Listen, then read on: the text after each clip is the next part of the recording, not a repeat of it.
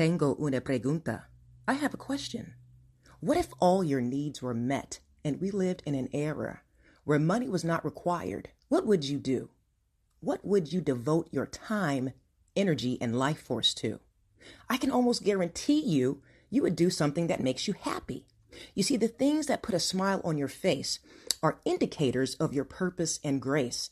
Success is not the key to happiness, but happiness is the key to success, because what you love to do, you will continue, therefore becoming more proficient in contributing to your value. So don't chase the bag, chase your bliss. Find your passion. It's why you exist.